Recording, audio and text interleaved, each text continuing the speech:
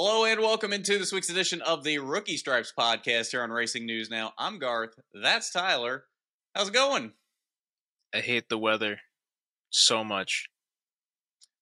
You know, I do not. I do not mind 70 degrees in February. Yeah, it was 70 here yesterday. Now it's like 19. That seems like a you problem because it's 35 here right now. That's still not even close to 70. You chose, actually, it's exactly half of 70. Not even close. Yeah, you chose to move somewhere colder, so that's on you. I don't even want to hear it. Yeah, whatever. That was a 100% Tyler Guthrie choice. Yeah, whatever. Whatever. You know, I'm right.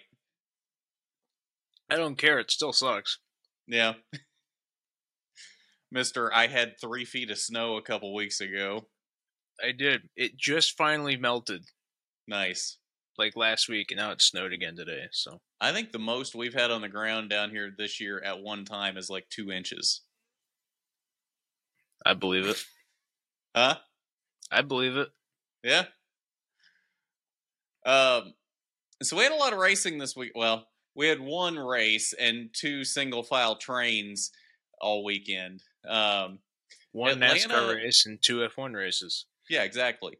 For 2/3 of the weekend, New Atlanta proved to be what New Atlanta has always been. Boring and a terrible decision by NASCAR. The Cup race, on the other hand, actually wasn't half bad and had an all-time great finish. Xfinity and trucks, on the other hand, I legitimately fell asleep during both races. Kyle Busch and Austin Hill won. That really tells you all you need to know. Yeah, basically. And Kyle Busch only won because Ty Majeski does not deserve his ride. I'm going to throw that out there right now. I'm not going to beat around the bush. Ty Majeski does not deserve a top-tier quality ride because of the way he finished that race. Well, I didn't want to make a move and pull out. I had 2 Tricon teammates behind me, so I figured they weren't going to go with me if I made a move. So I just rode there in second and didn't make a move. So in a series where all you had to do is win a race and then not have to worry about a single thing until the end of the season, you decided to not go for the win and go for the points that don't matter? Right. Literally, the difference between finishing second in this race and finishing 6th, or wherever he would have ended up if he made a move in turn 3, does not matter unless you don't win a race in the regular season. Ty, are you planning on not winning a race all regular season? You're in a truck good enough that you should win a race at some point in the regular season, and you're not going to win a race if you don't make moves to win the race. So are you planning on just running consistent and not winning a race in the regular season? Is that the plan here? Because if you're not out here trying to win this race, what the are you out here for? You do not deserve that ride. Get out and make way for someone that will go for the win. You are not racing. You are riding. You do not deserve that truck if that's your mentality. You do not deserve it. I mean, I guess I get it. Like, if you're on the bottom tier of truck teams and you're not going to win a race in the season, but if you're riding second on a drafting track, like, you would still go for it. Like, I get the points would help you, but you'd still go for it. And I forget, I think it was Ayrton Senna or something said the quote of, if you don't go for gaps that exist, you're no longer a racing driver. I mean, especially with this format, you win the race, you don't have to do anything until the end of the season. So try to win the race. The stupidest if you ain't first, you're last in the new format. So right.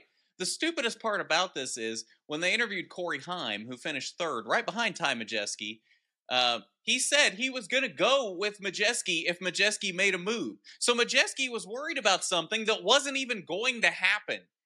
He's making up scenarios in his head that would not have existed because he's too scared of finishing 5th instead of 2nd. Points don't matter in this system, especially when you're in a truck that's capable of winning every single week. It does not matter if you finish 2nd or if you finish 5th. Go for the win. Oh, and even like if Haim hadn't have followed him, like Kyle Busch isn't in there for full season points. He's not going for the championship. Literally any one of those guys should have gone for the win there. Mm-hmm. Instead, we got the single file around the top train parade for the entire race. I didn't actually watch that race, but that's what it seemed like. Oh, that's exactly what it was.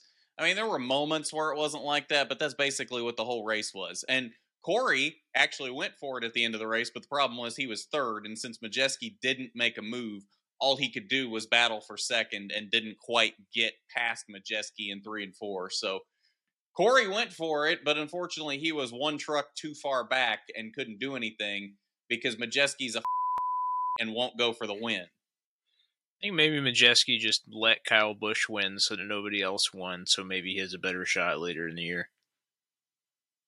See, but that's a terrible mentality to have too. Oh, I didn't say it made sense. I'm going to put it this way. He drives a Ford. I mean, it can't make that much sense. I'm going to put it this way. There's a reason.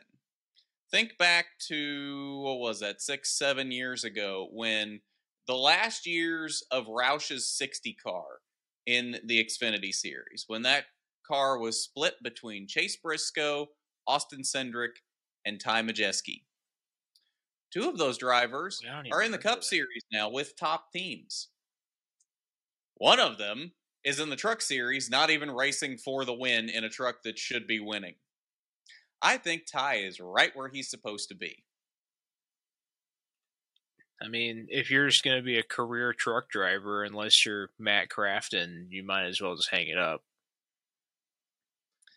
I mean, not to say Matt Crafton shouldn't hang it up, but I don't necessarily agree with that. I think there is a place for career Truck Series drivers as well as career Xfinity Series drivers. There needs to be some veteran mentality in those series to keep the kids in check. Otherwise, you just get what you have with the trucks as it is now, and it's just a wreck fest. The Truck Series was not like this when you had Ron Hornaday, Todd Bodine, Matt Crafton, Jack Sprague, Mike Skinner, Johnny Benson. When you had those guys in top trucks in that series racing with the young kids that were coming up, the Truck Series was not like it is now. It was not a wreck fest. Those veterans kept the younger kids in check. And we don't have that now because all we have as a veteran in that series is Matt Crafton. And I guess to an extent now Ben Rhodes, but Ben Rhodes is an idiot, so he doesn't count. I mean, I guess I get it. Like, if guys want to be in the Truck Series, there's a difference between guys that want to be in the Truck Series and guys that are in the Truck Series because they can't go to a better series because they're not good enough. I like, the Ron Hornadays of the world, Matt Crafton's, like, they could go to other series if they really wanted to, but they want to be in the Truck Series and want to be competitive in trucks.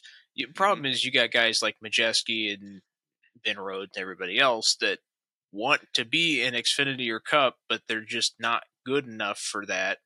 So they get the floor wiped with them by people like Ty Gibbs that come in, and they're clearly going to be a Cup driver, but, they have to do this first. It rubs me the wrong way to see these guys just dominate the Truck Series. I don't even know what word I'm trying to figure out here, but like all these guys filling truck spots that could be for guys that are up and coming into NASCAR, so that way we don't have mediocre people in the Cup Series too. See, I don't know though, because then if you get rid of Ben Rhodes, Matt Crafton, people like that, and make room for more up and coming people, is that what you're saying? You're saying those guys need to make way for more of the up and coming guys? Is that what you're saying? Yeah, because the whole point of trucks and Xfinity to me is to be a ladder system to the Cup Series. I agree, but at the same time, you still have to have those veterans in there. I don't think the problem is that you have guys that aren't good enough to be in the other series, so they're stuck in that series, like a Ben Rhodes. I think the problem is that you have people like Ben Rhodes. Ben Rhodes is... I don't even know how to necessarily put it, but Ben Rhodes is not Mike Skinner. Ben Rhodes is not Johnny Benson. Those were also guys that made it to the Cup Series, weren't great there, and found their home in the Truck Series. So it's not that someone that can't make it in the upper series shouldn't be in those series. Because we've got guys in Xfinity that are like that right now. Justin Allgaier couldn't make it in Cup, but he's made a career for himself in the Xfinity series, and he's one of the veterans in that series that more or less keeps that series in check. We really don't have that outside of Matt Crafton right now in the Truck Series, because Ben Rhodes does not keep that series in check. Ben Rhodes is part of the problem. Yeah, I don't know. I guess it's like a culture difference thing, because to me, people... It's a culture difference because you don't have Mike Skinners and Johnny Bensons and Todd Bodines. If you had guys that had a level head on their shoulders and knew racing etiquette that were veterans, then you would have a different culture in the Truck Series. But we don't really have that. I guess to me, like, guys that just stay in the Truck Series for forever is like if somebody was in Indy Lights for a billion years. It's like, you're only in Indy Lights because you're not good enough to be an IndyCar driver. But see, but that's the thing. I think there's a difference. There's a difference in Indy Lights and the Truck Series. Are they both development series to get to the top level? Yes, but Indy Lights, you can't make a career in Indy Lights. As far as I'm aware, I don't think those guys get paid enough that they could legitimately make a career in Indy Lights.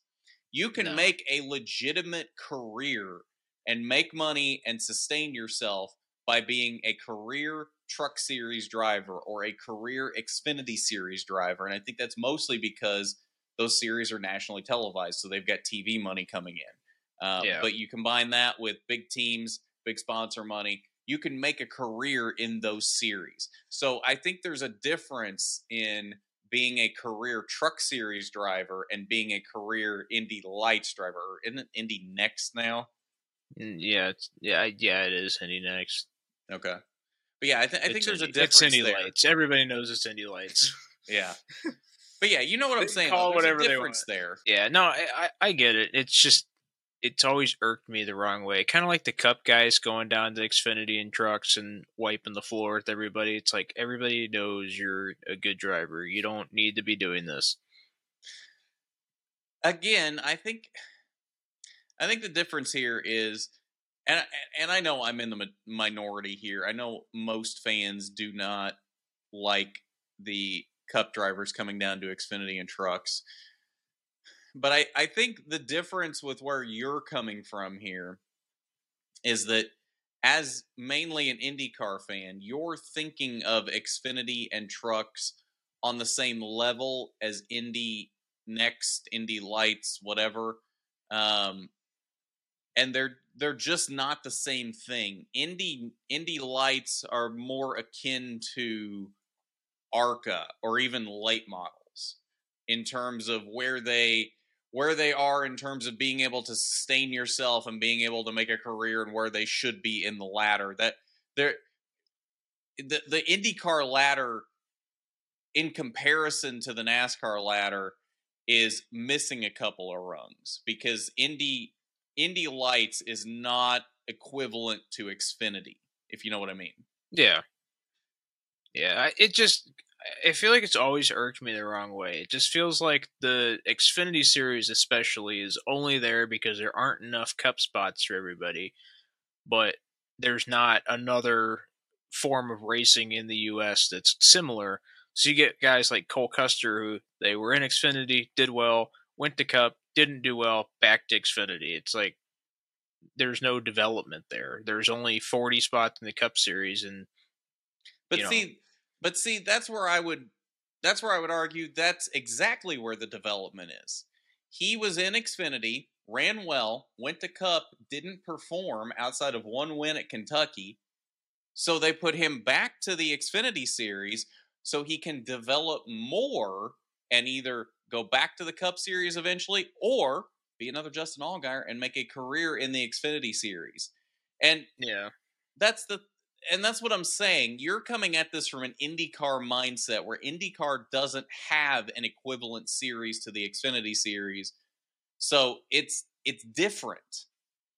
And I get that it rubs you the wrong way, but that's because you're coming at this from an IndyCar mindset, not seeing it as how the NASCAR ladder is laid out, which is different than the IndyCar ladder. Yeah, I mean, I still love watching them. It's just kind of one of those things, you know? Yeah, no, I mean, I get it. Um, I mean, are there some guys that should get more opportunities than they do, or get more opportunities than they should? Absolutely. So you end up having guys in the Cup Series that shouldn't be there, and you end up having guys in Xfinity that should be in Cup and top tier rides. But Yeah. unfortunately, that's the state of the sport. I know you don't watch football, but it's like having a guy that's the quarterback for some college team for like 20 years and never made it to the pros because he's just not good enough and he's stuck in a spot where you know he's going to beat everybody down here, but he's not going to beat anybody up there kind of deal. I don't feel like that's a fair comparison because we always complain that NASCAR is not a stick and ball sport and we shouldn't have playoffs and we shouldn't have things that are like stick and ball sports. So Yeah, here we are. We shouldn't compare it really in any way to stick and ball sports because it's so much different. I don't feel like that's a fair comparison. And then NASCAR throws stick and ball sport things like playoffs and everything right at us, and we had to take it anyway. Right. But that's where the arguments come from. Is NASCAR is trying to make it a stick and ball sport, and it's not. So Right. if we start comparing it to stick and ball sports and comparing it to things in stick and ball sports, then that's letting NASCAR win and letting their whole turning it into a stick and ball sport a reality because we're just giving into that. I can't let NASCAR win, so I take back everything I said. There you go, exactly. Shit. But yeah, otherwise, other than my rant about Ty Majeski, I didn't really have anything to talk about in the truck race this week. Oh, I know I said some nice things about Kyle Busch last week. Those only apply specifically for Cup races. Fair enough. Kyle Busch is still the old Kyle Busch for Xfinity and truck racing. Yeah. So before we move on to Xfinity, let's look at our truck picks for the week. I picked Kyle Busch, so clearly I win. Tyler picked Christian Eckes for a second straight week and did not do as well as he did last week. Since Kyle gets 0 points because he is not declared for truck points, the way we're going to do this is we get whatever points they would get for that position, base points. Not going to factor in what they would have gotten for stage points or anything like that. So I get 36 points, which is the base number of points that Kyle would get for winning in the truck series. Tyler gets 15 points from Eckes. You got saved because Eckes won stage 1. So then the damn brake broke. Yeah. So you got 10 extra points there that you wouldn't have normally gotten for a 32nd place finish. So that's okay. We were looking really, really good with that Eckes pick until, the end of stage 1. So that saved you a little bit, but I do take the truck point lead now. Tyler led after Daytona, but I take the truck point lead now, 57-54. I lead by 3 points now over Tyler. How did your picks do for this week? Are you doing better than us if you're keeping track of your points? Are you doing worse? How you doing with that? On to Xfinity. Yay! Austin Hill wins again in one of the stupidest finishes ever because of the longest caution ever after the most boring snooze fest that I've ever seen ever. I have nothing to talk about in this race outside of it was just bad. And then the last 10 laps. Yeah. The last 10 laps were just stupid because they got into this fuel mileage scenario and then they had a caution and everybody's running out under caution and they keep running caution laps. So then pretty much everybody else runs out of fuel on the restart after they ran like 3-4 extra laps under caution that they really probably didn't need to run. And the one car that doesn't run out of fuel, lo and behold, is Austin Hill. Can you imagine how much of a shit show that would have been if that was an IndyCar race and they did that? Oh, I know. Well, because you know what happens when IndyCars run out of fuel, right?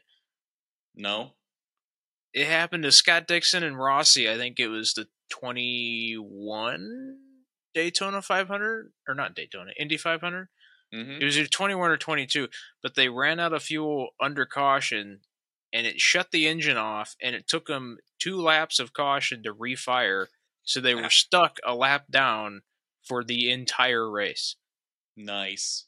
Because there's no like lucky dog or anything in IndyCar, so they were just stuck there. Well, we almost had that because as they were coming back to green, Allgaier ran out of fuel coming into turn 3. And wasn't he the leader at that time, too? No, he was like 3rd or 5th or something. Jesse Love was the leader. He led almost the entire race. Oh, yeah. And then gets screwed over by this stupid So... Yeah, I don't know. I don't want to make a thing where like, oh, well, you don't have enough fuel, so everybody come down and keep their spot and get fuel kind of thing, because that's dumb. But yeah, I guess we don't need that, because that, no. I guess that runs down to more of like a overtime is stupid, that was dumb, this race track is just terrible kind of thing. See, the funniest part to me was the entire last, 50 laps or whatever it was, I don't remember what a fuel run was, but the entire last portion of the race, when they were trying to go into fuel saving mode and they were all in the single file line around the top, Jesse Love is trying to back the field up because he can't save fuel out front very effectively because he's not got the draft to help him with that. So he's trying to back this is a week after NASCAR threw a fit about them doing this at Daytona. Right. So he's trying to back the pace off so he can save fuel. Riley Herbst in second is pushing him as hard as possible, trying to keep him from saving fuel. And guess who the first car to run out of fuel was? Riley Herbst. Yeah. I thought that was hilarious. Yeah, I mean, it was pretty bad. And it was kind of funny that all the Fords basically ran out at the exact same time. All the Fords ran out first, and they ran out almost simultaneously. Like, they all ran out within a lap of each other. Yeah, I mean, it was just a show at the end of that race. I think we've had cup races before where, like, just random people start running out of gas in the last couple of laps, which, I mean, I guess it's kind of entertaining, sort of. It's just a problem where that was the only entertaining thing of the entire race, and it was people being taken out of contention to win. Well, I think the biggest thing with this was, yes, we've had fuel mileage races in the past where, and generally, fuel mileage makes it exciting because it adds a level of strategy in, and you don't know who's going to make it. So it's exciting coming down to the end of the race going, oh, is this guy that's led this whole race, is he going to make it to the end? Is he going to finally... Is he going to cap this off? He dominated the race. Is he going to win it? Or maybe it's the other way around. Maybe somebody stayed out when the rest of the field pitted and they're trying to stretch it to the end. Or are they going to make this pit strategy work? The problem we had here was, like you said, the rest of the race was terrible. So this was the only interesting thing happening in this race. And then the way this all played out, it just got really stupid. One, all the Fords running out at the exact same time was just really weird. Then we had that caution at the very end that ended up putting us in overtime that just kept going and going and going for seemingly no reason other than it almost just seemed like NASCAR was trying to manipulate it and make more cars run out of fuel for more excitement. Which is exactly what happened. Basically, everyone except Austin Hill ran out. I think there might have been 1 or 2 other cars that were on that strategy that hadn't pitted that didn't run out. Actually, no, I don't think there was, because I think there was only like 5 cars left that hadn't pitted on that restart. And I'm pretty sure all 4 of the 5, Austin Hill being the only one that didn't, 4 of the 5 ran out. Literally as they took the green. tall fix for Austin Hill. So what I'm Just starting at the to beginning think. of the season. Towards the end of the season, like last year, they don't care anymore. Right. They just want to Gotta make give 'em everybody some stop hope. watching in the beginning of the season because nobody wants to see Austin Hill win, except for one particular person who will remain unnamed. I think it's like a feud against Fox Yeah, probably. because they have the Daytona 500, and that's it, and nobody watches until the end of the season. Yep, basically. Oh, if I was Fox, I'd be throwing a fit over the playoff format. Yeah. Because all they have is the Daytona 500, and then it doesn't matter again until the end of the season when it's on I NBC. think that's all they want. All they care about is that they have the event of the Daytona 500. I don't think they really care if they have the end of the season. The event. It's so exciting. Because that's what they got in the new TV deal. In the new That's one true. starting next year, that's all they got was the first 14 races. So I think that's all they want. Either that or that's all NASCAR will give them. But I think that's all they want. They don't really care about the rest of it. The Mike Joy lover in me is very sad about this. I know, right? Imagine Mike Joy in I'm the playoffs. excited next year that we're going to have 4 different booths, or I assume we're going to have 4 different booths. So I'm curious to see who ends up in the other 2 booths. I wouldn't be surprised if like Dale Jr. or something was in like the Amazon booth or something like that. You know, there was a thing that came out a couple weeks ago that said he is basically in a contract year with NBC. He has nothing signed with them past this year. Oh, yeah. Then we can have the Dale Jr. and Jeff Burton booth where they both sound exactly the same and I can't tell who's who. Yeah, right? Then add Steve Letarte and I just get to be angry about his strategy calls for Jeff Gordon the entire race. Yep, basically. I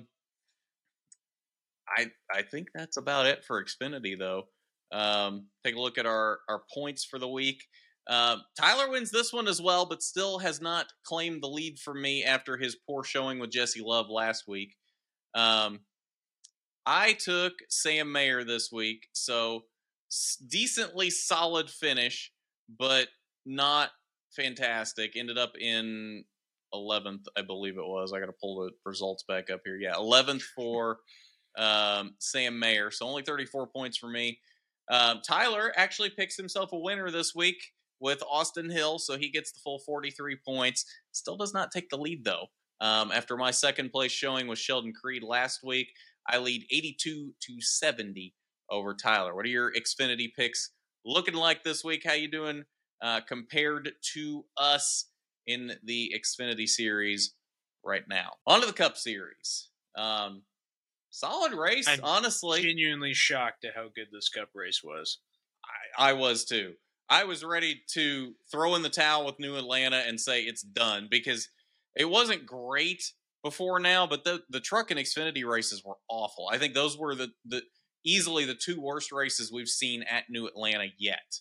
By far, terrible. Yeah. So I was ready to throw in the towel and say, okay, New Atlanta's done. It never really got started, but yeah, I was ready to say, nope, it's done. It's unwatchable. Fix it or take it off the schedule. I was fully ready to come on here and say that this week. But the Cup race redeemed that. It actually was pretty good. Was it great? No.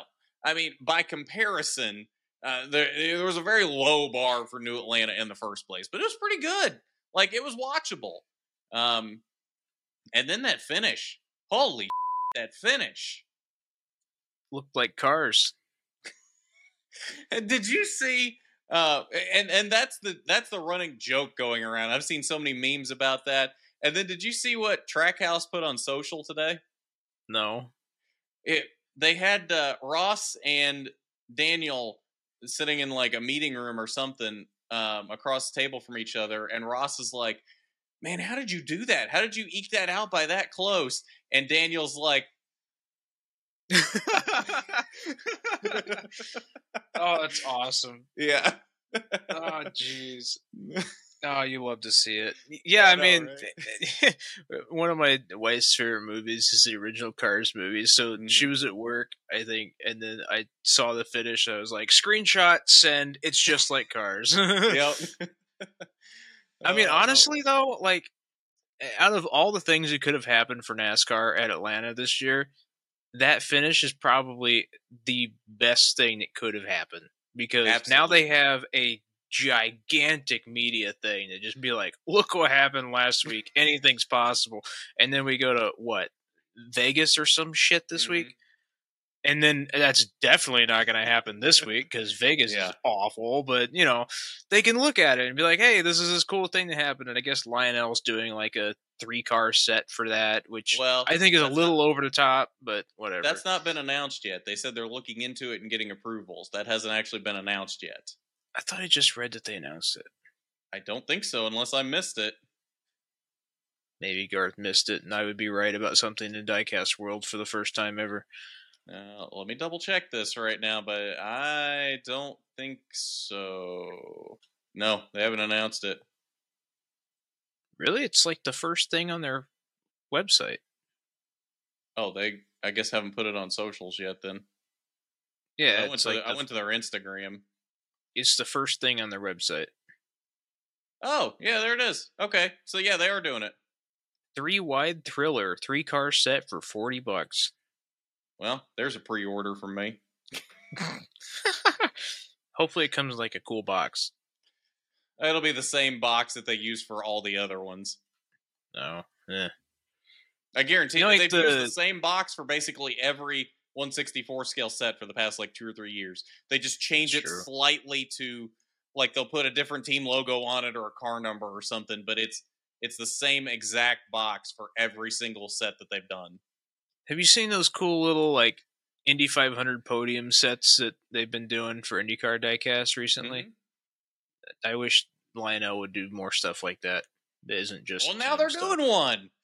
Well, I know, but hopefully it's like the 3 cars next to each other in the finish. I know it won't be. That's what I'm hoping, and I'm worried they're going to lazy out on it and just literally put the 3 cars in a box next to each other like they have with every other set, and that's all. Well, see, here's the problem. Is I would maybe consider buying that if they had a rendering of that's what it's going to look like instead of just a picture of what happened in the race. But then it'll just DNQ because, Well, what I wonder is maybe, because I did see that that's all it was they had a picture of the start-finish line. I wonder if maybe they are going to do something like that with it and they're still working on the rendering. But they wanted to go ahead and get the listing out there. Yeah, but because otherwise, after pre-orders close. Yeah. So, well, no, the other thing, like the Hendrick thing, where they hadn't even seen the paint schemes yet, and then they were like, "Oh, pre-orders are done, DNQ," and then they're like, "Oh, this is what the car looks like. Great." Yeah.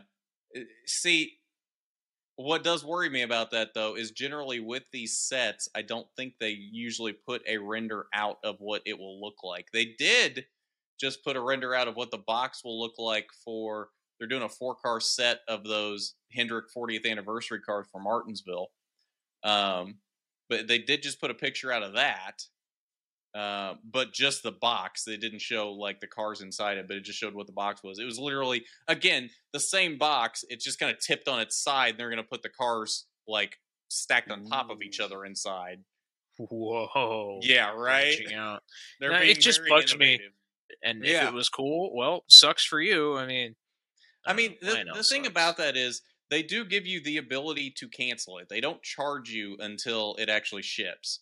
So if you pre-order it and then they put a render out later and you don't like what the render looks like, just cancel it. So then they're just stuck with all these things that nobody wants to buy. Well, that's their fault for being stupid. Yeah. Maybe they should have put effort into it.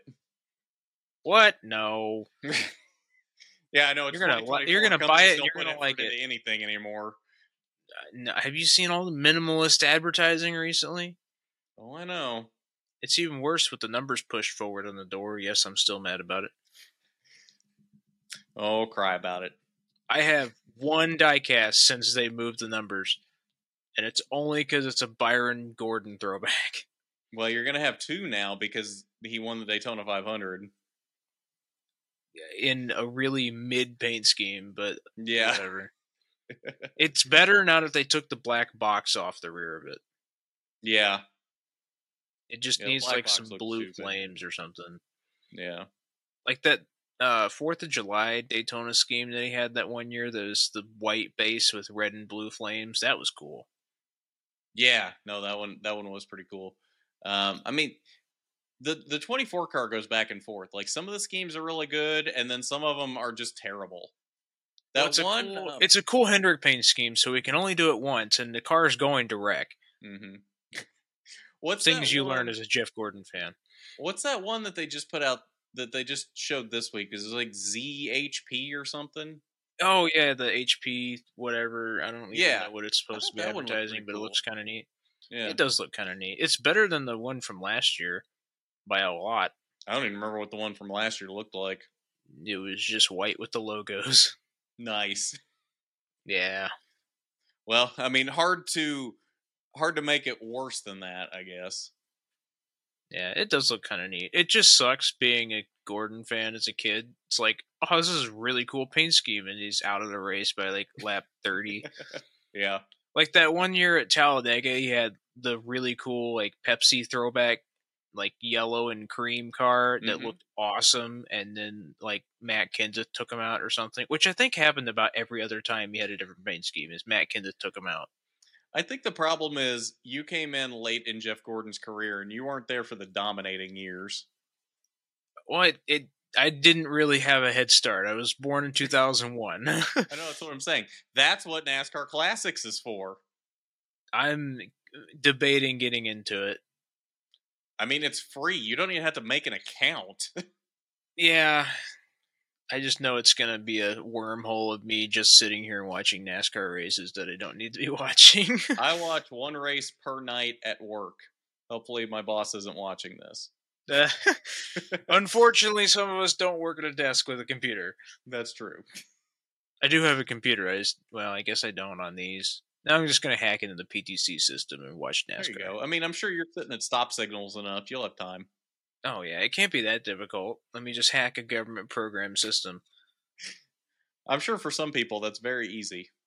I'm going to cut that one out of the podcast and I'll get the FBI breaking down my door in the morning. They'll head your way after they stop at Van. Yeah. I'm just glad Daniel Suarez won another race. I really like Daniel Suarez. Same. I mean, that I think was the best outcome there. Like, I like Ryan Blaney.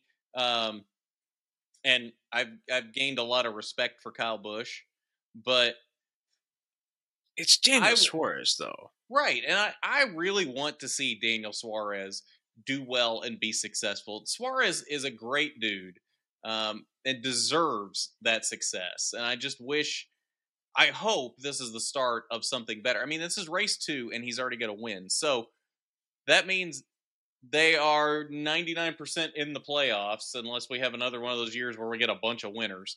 Oh, God.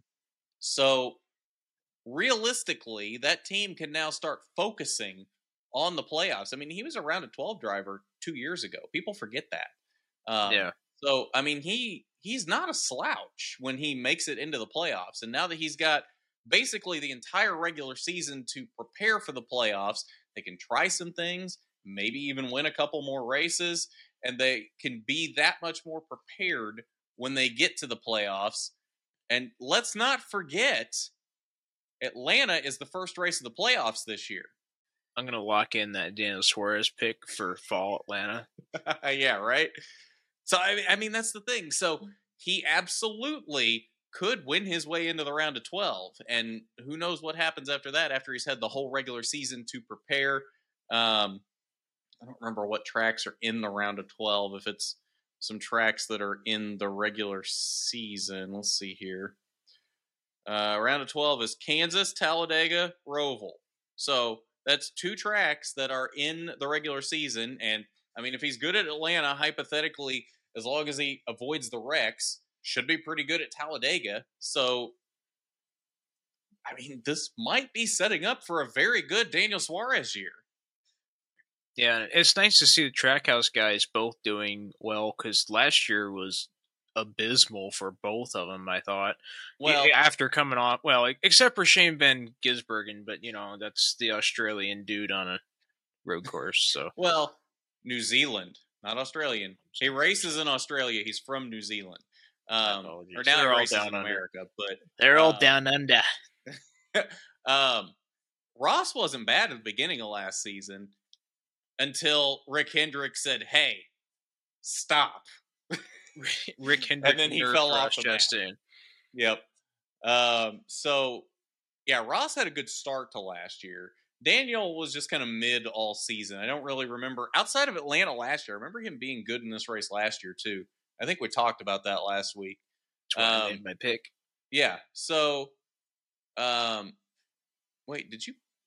No, I picked Chastain. Oh yeah, you picked the wrong track. It was because of the track. Gone with Suarez. I said that as soon as they announced the 99-1. I was like, I picked the wrong track house. Yep.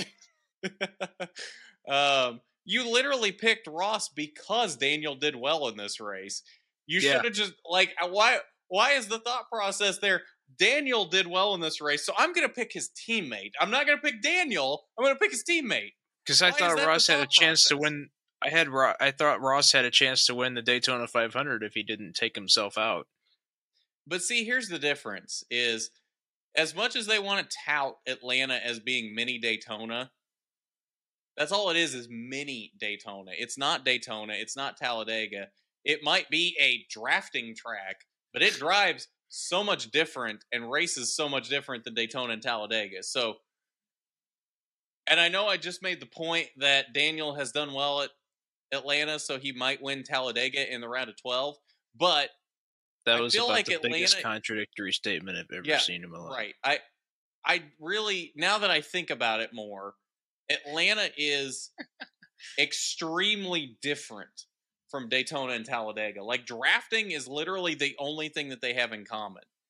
And the more Atlanta ages, I feel like the less we're actually getting the actual drafting at that track. Look out, Garth's backing up on his previous statements.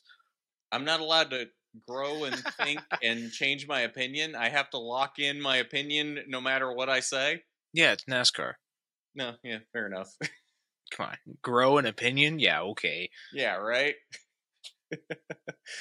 But yeah, I really do hope Suarez does well this year. He's a good dude, and he deserves the success. And, I mean, up until he was at Trackhouse, he hasn't had that success. This is a guy that, before Trackhouse came along, looked like his career was basically over because he had bounced around between all these big teams, Stewart-Haas, Joe Gibbs. Was there another big team he was at? No. I think it was just those two. And then he went to the 96 car, which was a back marker at the time that doesn't even exist anymore. I don't even remember what team that was. Yeah, I don't remember either.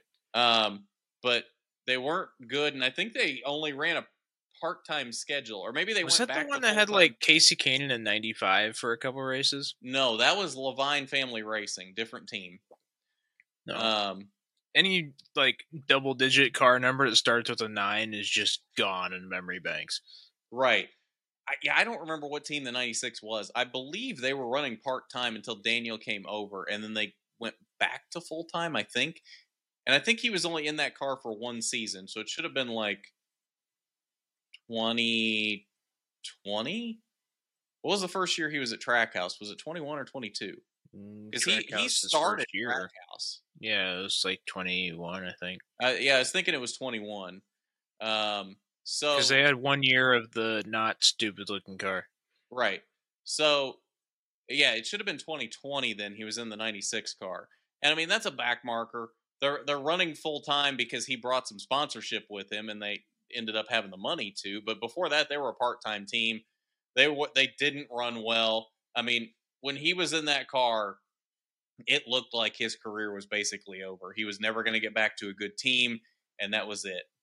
And then he goes over and joins Trackhouse when Justin Marks and Pitbull start that team. And the question there was, what is that team going to do? They're a startup team. Is Justin Marks going to be able to run a team effectively? Is Daniel Suarez going to be able to be an effective driver if it does become a good team?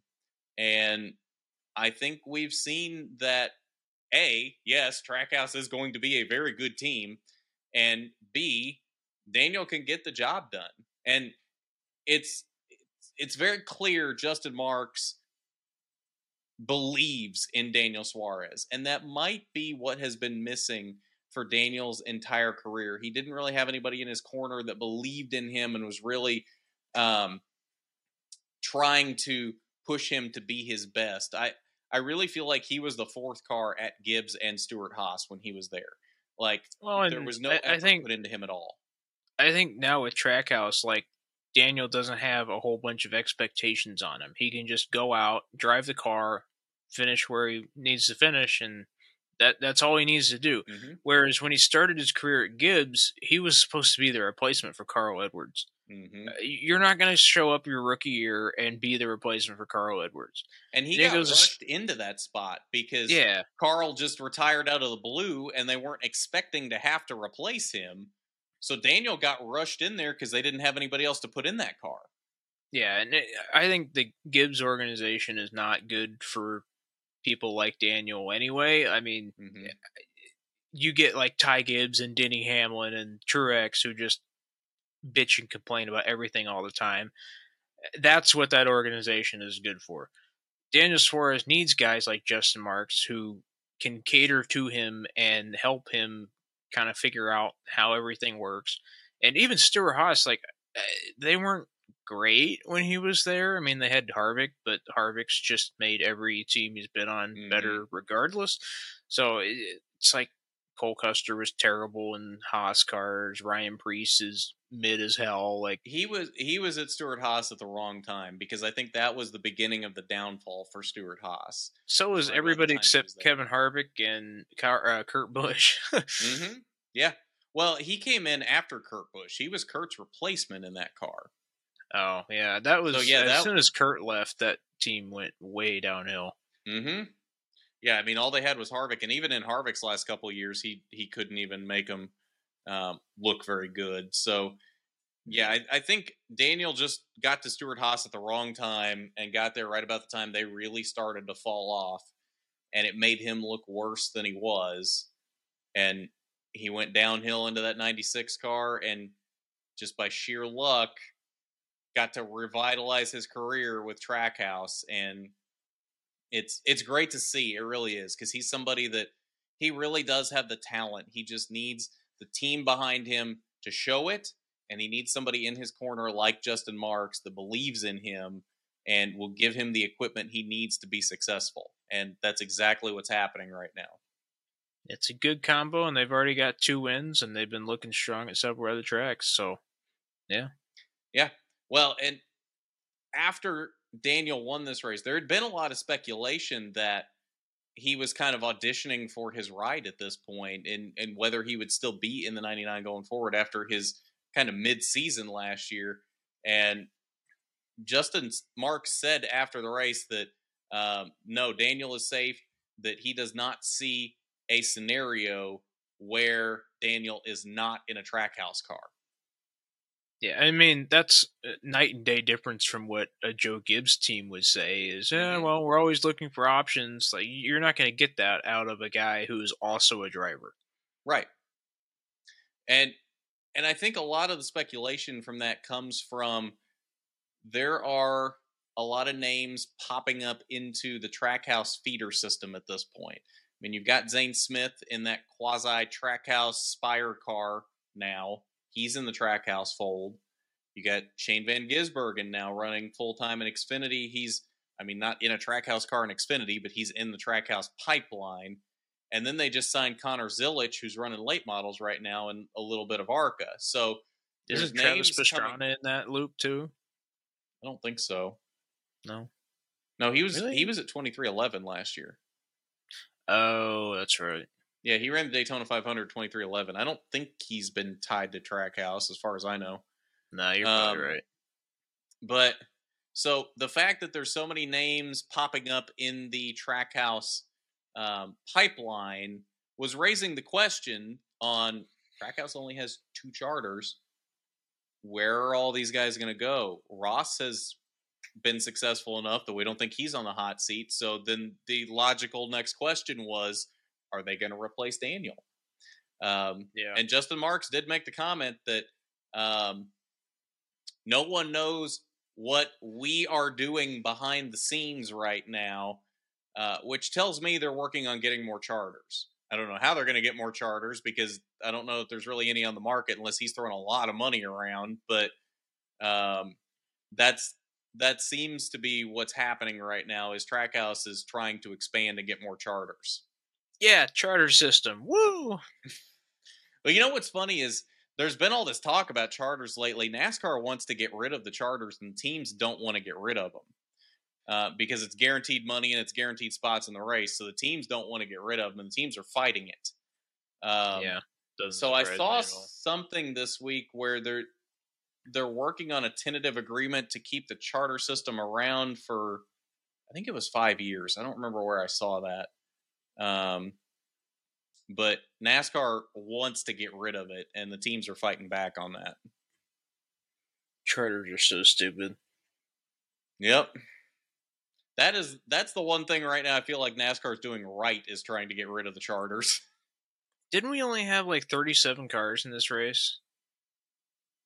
Something like that. 37. There's 36 charters. And that's generally outside of the big money races, outside of Daytona or the 600 or wherever. There's generally not more than 36 cars.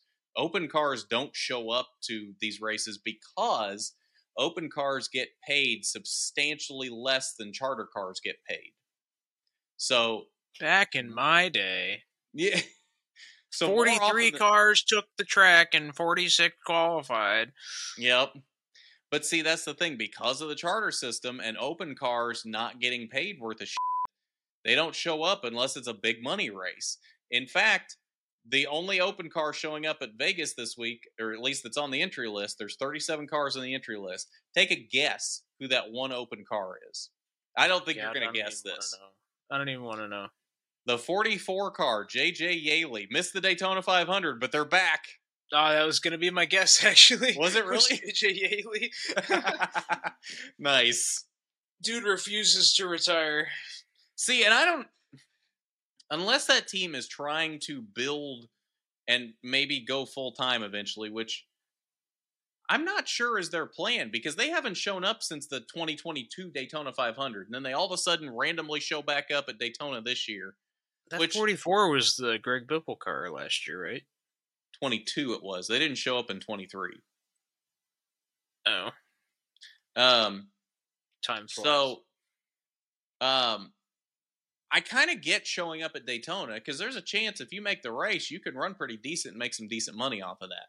But they missed the race. And now they're going to show up at Vegas. They're in the race because there's only 37 cars on the entry list. So it doesn't matter how fast they are in qualifying. They're in the race. But the chances of them finishing higher than like 35th are not very good. And since they're an open car, I can't imagine they're going to get paid well for 35th, 36th, or 37th. I almost wonder if it's even worth showing up at Vegas.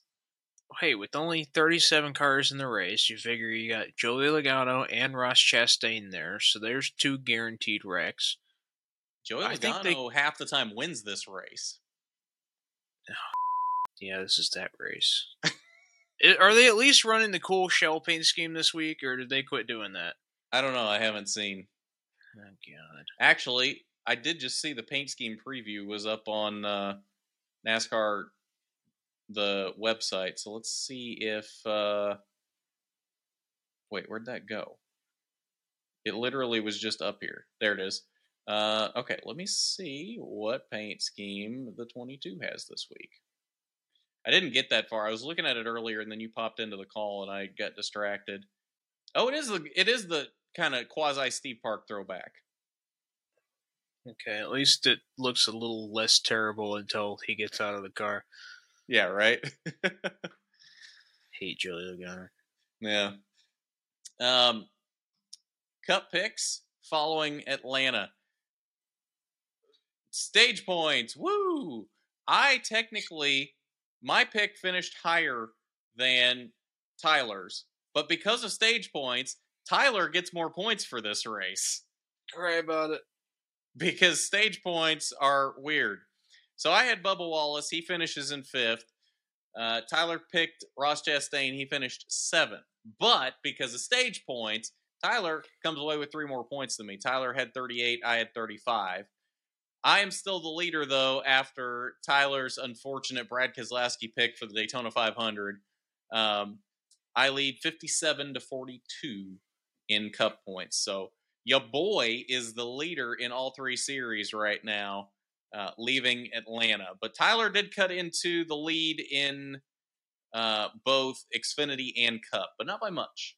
Did cut into it a little bit, though, in both series. So go Tyler. Thought I was on to something with that Keselowski pick for the 500. Well, you were until your boy decided to screw that up. Bowman did that one. Okay, fair enough. All right, our open wheel expert, unless you got more to talk about with Atlanta, let's move on to what we got for IndyCar and F1 this week. IndyCar is testing at Sebring this week.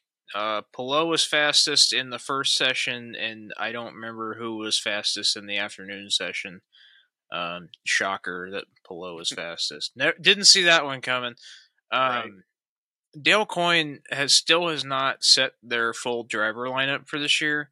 I didn't even know that they hadn't, but there's still 2 open seats in IndyCar, and they had Jack Harvey and Colin Braun at the test in Sebring this week. Jack Harvey obviously just came off of the Meyer-Shank team. I feel like Harvey's days in IndyCar are getting fairly numbered, and I don't think the number is very big. I would assume that this, if he does get the Dale Coyne spot, that this is probably his last ride in IndyCar. I don't think he's a bad driver. It's just once he lost the Meyer-Shank backing, it just wasn't good anymore. And he was at Rahal last year. I don't know why he said he was Meyer-Shank. Anyway, Colin Braun is a U.S. sports car driver. He does a lot of the endurance, IMSA, that kind of stuff. That's a name I haven't heard for a long time. He used to run Xfinity and trucks for Roush 10, 15 years ago. He was in the Roush pipeline and then just disappeared. Okay. Yeah, I thought that sounded familiar from NASCAR, but I was just reading about the sports car stuff. So obviously he's very good. I think he did well in the test. I didn't see all the times. I just saw that Palou was fastest and decided to not care anymore. Yeah. Then for F1, testing results, obviously Red Bull's fastest. Shocking. Ferrari seems to be second quickest, and there's a debate whether or not it's close to Red Bull second quickest or not. There's some reports saying that Red Bull was using the lowest engine map setting the entire week and could turn it up and get another second of pace. Nothing's going to surprise me anymore. Red Bull could win the race by 3 laps, and I wouldn't be surprised. And they could finish last, and they'd be like, "Oh well, interesting." It seems like Mercedes and McLaren are going to fight for best of the rest and third, and then everybody else is just jumbled in down there. So the last 2 points paying positions are available every race. Other than that, it's going to be those 4 teams. They started off so well last year with why am I blanking? Fernando. Alonso. Yeah. They started off so well last year with Alonso on the podium for the first 3, 4, 5 races, whatever it was, and then just fell off. Yeah, they were Red Bull's biggest opponent last year for the first Alonso half of the season. Wasn't really up there, but Alonso was. Don't even get me started on Lance Stroll. I guess when your dad owns the team, But yeah, I don't know. They had some mid-season developments that just didn't go their way, and then certain tracks they were just not good at all, and just dropped off a cliff and never came back. So they're not good again this year. I guess the Visa Cash App RB race team is the 5th place team right now to a lot of people. They say it's not a copy of the Red Bull car, but aren't they a Red Bull feeder though? So they can be a copy of the Red Bull car, right? No, they can't. They're not allowed to. they can't take the designs and stuff. Like there was a big thing with the Haas team because it's like basically a Ferrari B team. Mm-hmm. They were like using some development parts from Ferrari, and then there was a big to do about that they weren't allowed to do that. Even though I thought that the like Toro Rosso and AlphaTauri was just Red Bull 2.0 for like a really long time. Well, no, 2.0 would mean that they're better than Red Bull. Oh, 0.5? I don't know. Yeah, there we go. Red Bull 0.5. Red Bull half? I don't know. Yeah. But yeah, I guess to a lot of people, Red Bull mid. I guess to a lot of people, they're probably the number 5 team, and then everybody else is just abysmal. Sounds about right. Is that where Alonso went this year? He left Aston Martin, didn't he? No, he's still at Aston Martin. Is he? I thought he left Aston Martin. No, like nobody moved around this year. Perez didn't get booted from Red Bull yet, did he? No, he's still there. Okay, because I know there was some speculation on that last season. I couldn't remember if he'd actually gotten booted or not. There's some speculation on everything except Max Verstappen being the quickest driver in the field this year. So fair enough. Hopefully Perez gets back to where he was, but I feel like the team's going to screw him over again like they did last year. Max Verstappen is such a bad vision of the sport. Max Verstappen, doo-doo-doo. There's I can't picture a more boring person to be the figure of your sport. Right? Like any Hendrick driver being the face of your sport. You have 3 people with no personality and a guy that dropped the N-bomb on iRacing.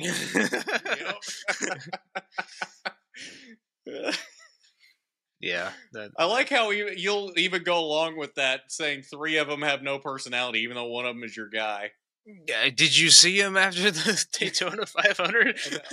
It looked like me when my parents gave me my first phone. I was like, oh, cool. Whose phone is this?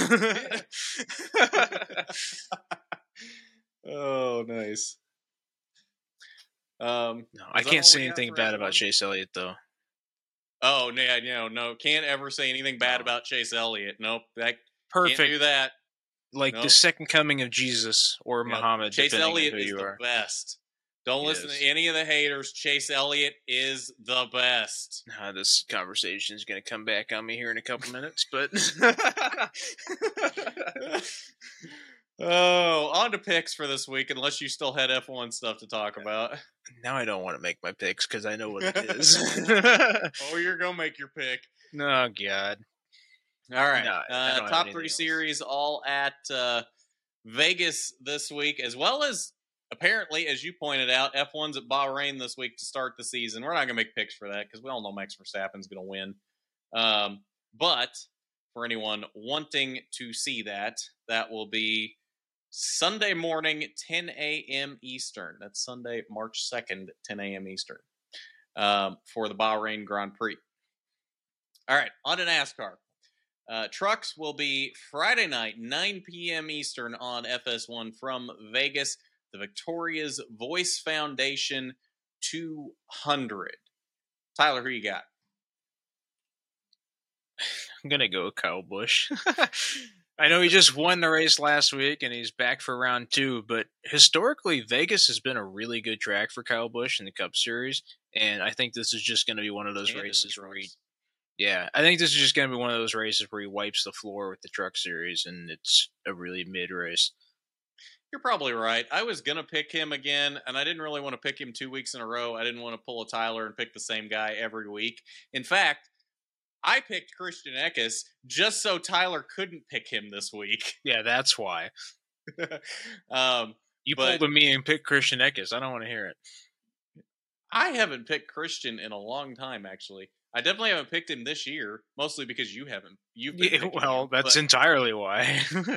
But no, I think he bounces back from his brake issues at Atlanta and picks up win number 1 for 2024 this week. You know it's bad when they Napa has its own brake division and the brakes broke. They run a paint scheme in NASCAR for Napa brakes and the brakes broke. He didn't have that on the truck this week, so he wasn't sponsored by Napa Brakes this week. But it's like Napa's a parent company. I don't know. It's just kind of embarrassing to me. They're not a parent company of Napa the Brakes. team. Yeah, they would. Well, yeah, they're a parent company of the brakes, but Yeah, that's what I was saying. okay, fair enough. On to Xfinity. Saturday, 5 p.m. Eastern, FS1, the Liuna. No mileage, nothing else. It's just the Liuna. We just race until everybody runs out of gas. I mean, that's what we did at Atlanta. It worked last week. Let's do it again. That's right. Tyler, who you got? I'm going to go with Sheldon Creed. I think we've been bouncing the Sheldon Creed pick around so far this year. I think he'll finally be able to pull one out. As I think this is a good track for Toyotas. I think didn't John Hunter Nemechek like dominate the crap out of this race past couple of times we've gone here? Dominated the crap out of a lot of races. I hate Las Vegas, so it'll probably be a Toyota that wins. I'm going to pick the guy that got his first career win here last year in the fall. I think Riley Herbst goes back-to-back at Vegas, picks up win number 2 in his hometown, and locks himself into the playoffs. Although I would really like to still see Sheldon Creed win. Austin Hill's already got 2 up on him this year, so he's got to pick up the pace. Creed is number 2 in championship right now, though. Yeah, I mean, he's been incredibly consistent so far. He ended up, let me go back to the results here.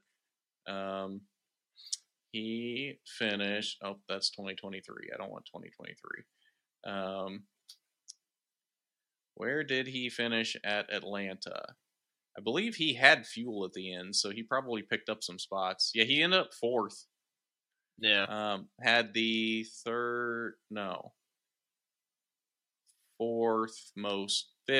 most points. Stage points suck. Literally, stage points are so stupid. Jesse Love finished 12th, but left with the most points. Now, granted, Jesse Love should have won that race, but I don't want to have to look down to 12th to figure out who the hell had the most points in this race. Anyway, on to Cup. Sunday, 3:30 p.m. Eastern on Fox. I'm surprised this one's on Fox. I'm surprised they haven't gone to FS1 yet. The Pennzoil 400 presented by Jiffy Lube. Tyler, who wins race number 3 for the Cup Series? So I was trying to pick a Hendrick driver because it seems like the Hendrick cars have been really fast on this track recently. Didn't want to pick Byron because, Byron. Larson won it last year. So I think this is finally going to be Chase Elliott's turn to prove all the haters wrong, including me, apparently. And I think he'll pick up his first win in a really, really embarrassingly long time. It has been really, really embarrassingly long. I didn't think about that. When the hell was he didn't win last year? I don't think he. I know. Yeah, I know he didn't win last year. It was in 2022, but I don't remember how long ago in 2022 it was. Talladega Fall 2022 was his last win. I knew it was going to be a super speedway track. He won a lot in 2022. He won Pocono, Atlanta 2, Nashville, Dover 1, and I don't remember any of that those was races. The first win. So, huh? I don't remember any of those races. I don't either, because they're Chase Elliott wins. But anyway, Ooh. I am... You can't say that. Canceled. I'm going to pick Christopher Buescher to win this race. Buescher? He has done well on the 1.5 miles of late. Had a very strong end of the season last year. I think he picks that back up here, locks himself into the playoffs, and starts a good run in 2024. All right, and I think that's all we got for this week. So enjoy Vegas and Bahrain this weekend. But I think that's all we got for this week. So at that, I'm Garth, that's Tyler, and this is the Rookie Stripes podcast on Racing News Now.